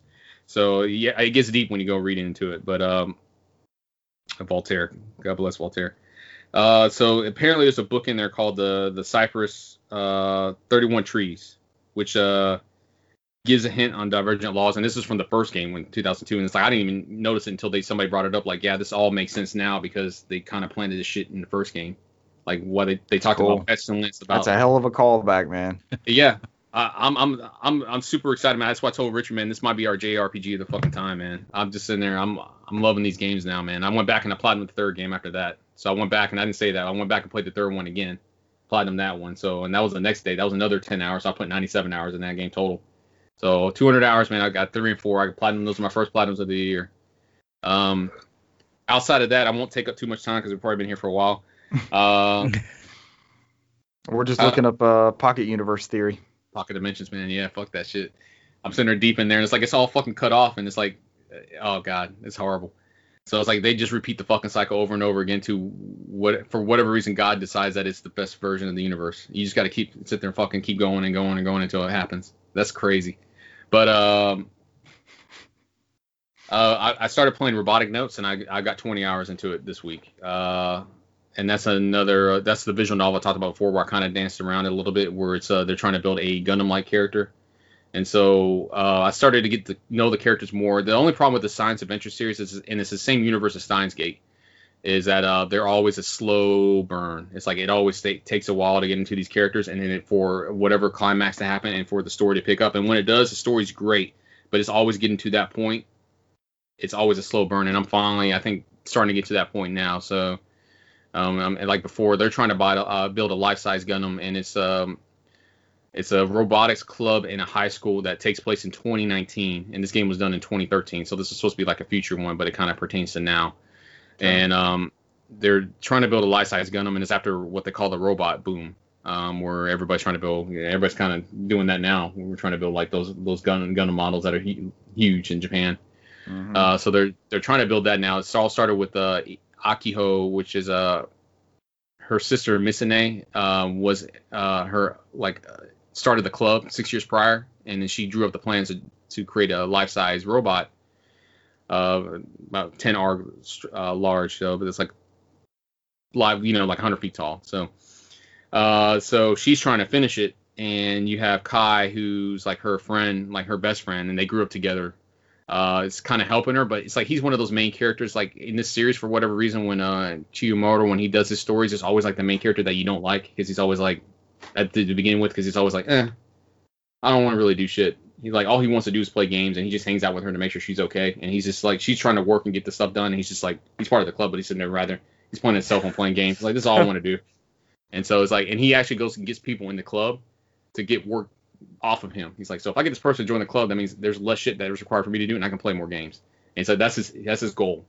So he starts kind of as a dick, where you don't kind of like him. She's very high, and like Akiho, she's very high strung, and she wants to build this thing before high school's over, which she wants to leave her legacy. She feels like this is a legacy of that robots club, and they want to build this thing. And so you get pulled into a thing where they're arguing with the vice principal about getting funding, because it takes hundreds and hundreds of millions of yen to build this robot. They're trying to get funding for their club. So she throws down the gauntlet and says, all right, so if you do this robot hobby competition and you win it, then I will fund your club. And if you don't, then I dismantle it. It's like that whole, you got to win it all type of situation. Right. Mm-hmm. So they have this hobby robot that was originally with the club that they won the first time 10 years prior. They fixed it up and brought it over, and then they ended up coming in second place. They didn't win at all. So they lost to somebody in their school that Kai recognized immediately. He wears a mask, and he looks like one of those guys from one of that fucker from Gundam that always wears that mask. You know what I'm talking about?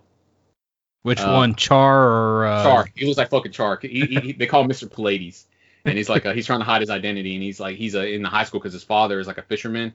His father is like, I don't want you doing this hobby robot shit. I don't care if this is your dream. I want you to grow up and take the family business. Get a real job. Yeah, basically. Yeah, I want you to give up that shit. Children play that shit, Yeah. So he has to hide his identity. So Kai, he recognized him immediately, even with the mask. He's like, dude, that's Haruda. He's like, dude, we see him all the time. It's like, no, that's not him. It's like, yeah, what are you, blind? It's him. He can tell with the mask on who it was. He's like, all right, whatever. He thought he was getting punked. He's like, are y'all tricking me? Because it's clearly him. But he ends up they ended up going to the vice principal when they came in second, and they were like, yeah, he was always part of the club. So technically we came in first and second. So that's how they got him in the club.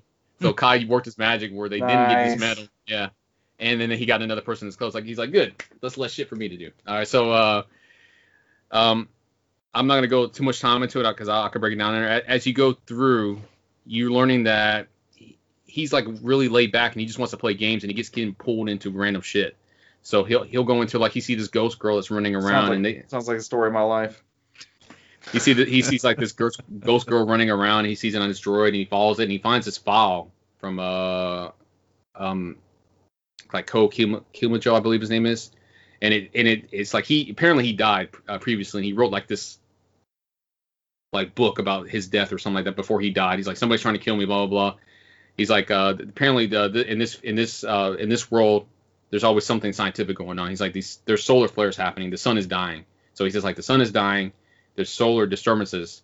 He's like, and this is like 2009 when he died, and he says, I predict that there's going to be solar disturbance in 2012. That should sound familiar. 2015, 2019, and 2020.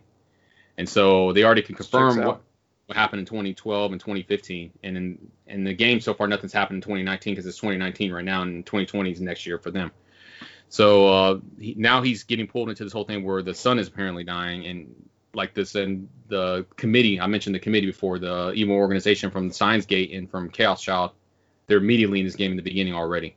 They're trying to get their hands on Kai because when he was younger, apparently one of the solar flares affected him and Akiho when they were on a ferry, and it gave them powers. Like he calls them attacks. So his is called fast forward, and Akiho's is called slow motion, where if they stress out too much, she'll slow down, and her heart goes down to like I think 3 beats every 10 minutes or something like that. It slows down, and everything moves very slow for her, and it's like it looks fast in her eyes, but it's slow for outside everybody else perceives her as very slow. She can't move. He's the opposite.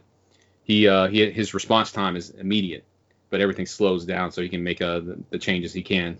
But then he has like I think his heart goes like 30 beeps per second. It feels like his heart's going to be destroyed. So it's like he doesn't like it. So it's like that's what he used to win to get second in the robo competition because his inputs are godlike apparently. So apparently the committee sees them and they're trying to do something with them. Doesn't know why. So I mean, there's a lot of moving threads in here and it's starting to make sense. I already got the first character from Steins Gate. She shows up in there, Nai. And the original Steins Gate, she was like 9 years old, and this one she's like 19. She's working in their space program. That was when I saw it was Nai. I was like, oh shit, that's fucking Nai. I was like, hell yeah, man. That was like I didn't even know she was gonna show up in from Steins Gate. So I was like, oh god, that threw me for a loop too. Another good callback. But yeah, for these games that they connect somehow in their connected universe. But yeah, that's it for me. I mean, I'm probably in phase 4, maybe a third of the way of the game. So I'll figure out whatever bullshit they're trying to get away from the committee in the next couple chapters. So yeah, that's everything I played this week. Fucking story based shit. Pocket Dimensions. It's all good. Even though your most played genre is first person shooters, you're just lying to us this whole time. Mm. We know this about you. That's what happens when I fucking keep putting Call of Duty games in there. I just love the campaigns. I just wanted. Go ahead. They keep putting out new ones every year, so my first person shooter one's always going to go up apparently. It's guaranteed. I'm dumb every year. Like, oh, must have it. Do you guys have a lot of Call of Duty players on your friends list? All right. Really? Vague. That's a vague question. The reason I ask is I've seen most everybody go back to Modern Warfare. Like I don't see anybody playing Cold War. Everybody's on Warzone for me. Warzone. Everybody did the Call of Duty Black Ops for a little bit, and then they went back to Warzone. So yeah, Warzone seems to be where it's at, and that's the free one, right? Like you don't have to pay for a specific Cold War Warzone or anything. I think in that link I sent you for that time tracker, I think they said based off their settings for those people who sign up for that service, that was the most played game. That one, and Fortnite was second, and then third was Grand Theft Auto 5. Of course, as featured in the Game Informer article. Yeah. Speaking of articles, I wanted to mention this before we get out of here, but Bloomberg did it's like the 20th anniversary of the unveiling of the Xbox, and Bloomberg did a deep dive into. Brant's laughing. What are you laughing at, Brant? I'm you laughing. Read this article? No, I'm laughing at the fact that when Microsoft, before they got started, they tried to go to Nintendo. Yep. So they were looking to acquire studios. That's how the Bloomberg article frames it, because they went to EA first. Yeah. And EA told them they didn't know what they were doing, because Microsoft. I know Cesar and I were growing up at this time, but Microsoft PC gaming was like education stuff.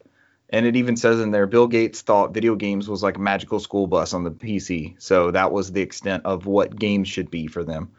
So they went to EA first and then to Nintendo. And the guy said it was an hour and a half of them laughing at us. And that's all the hour and a half was.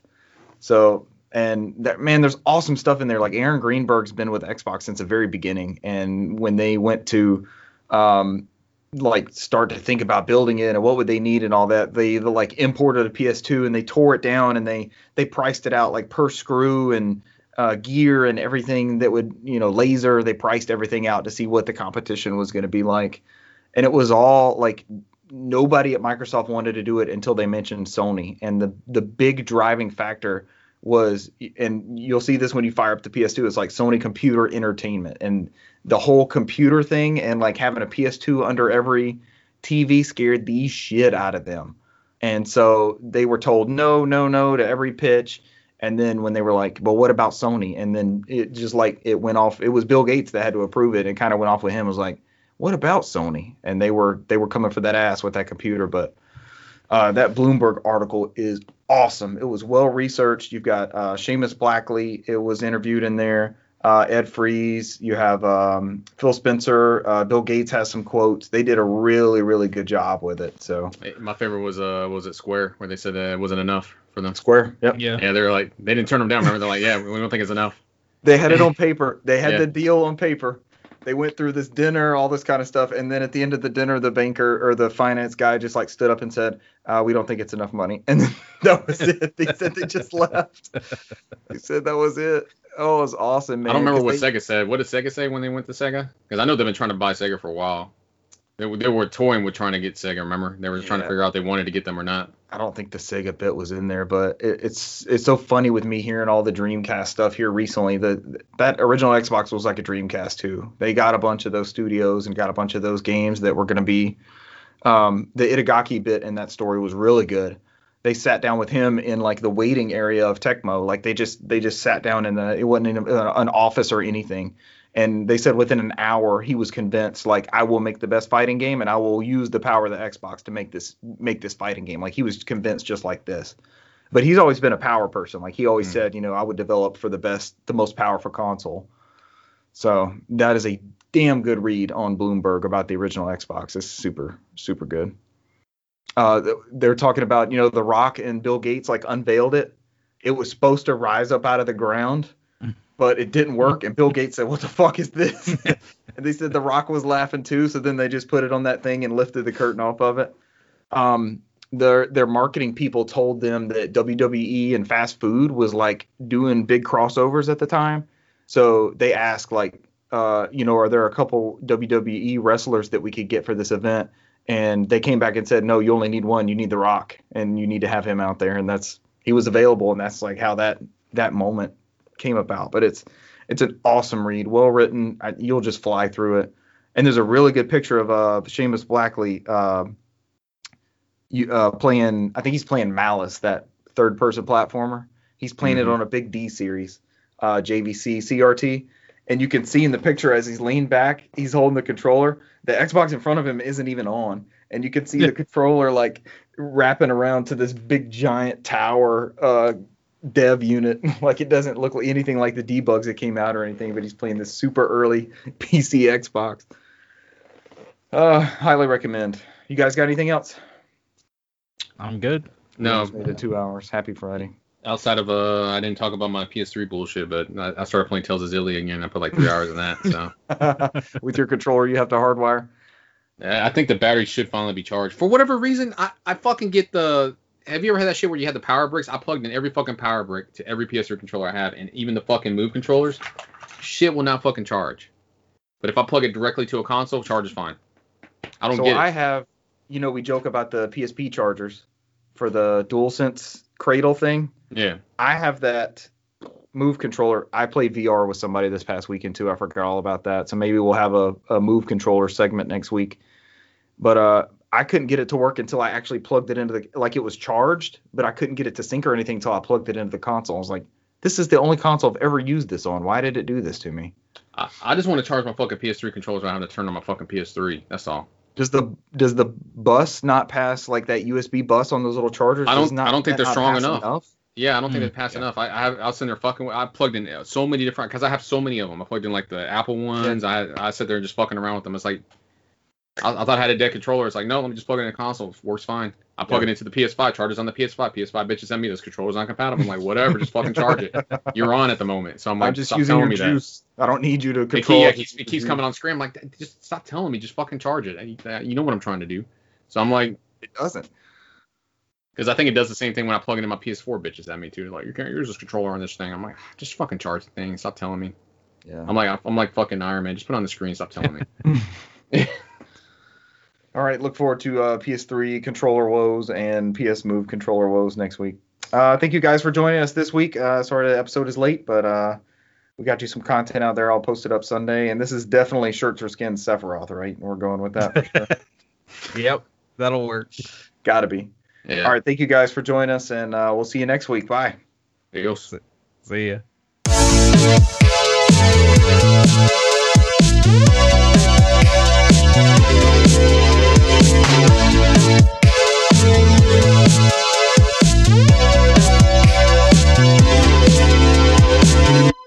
Shirts or Skins Sephiroth. Sephiroth.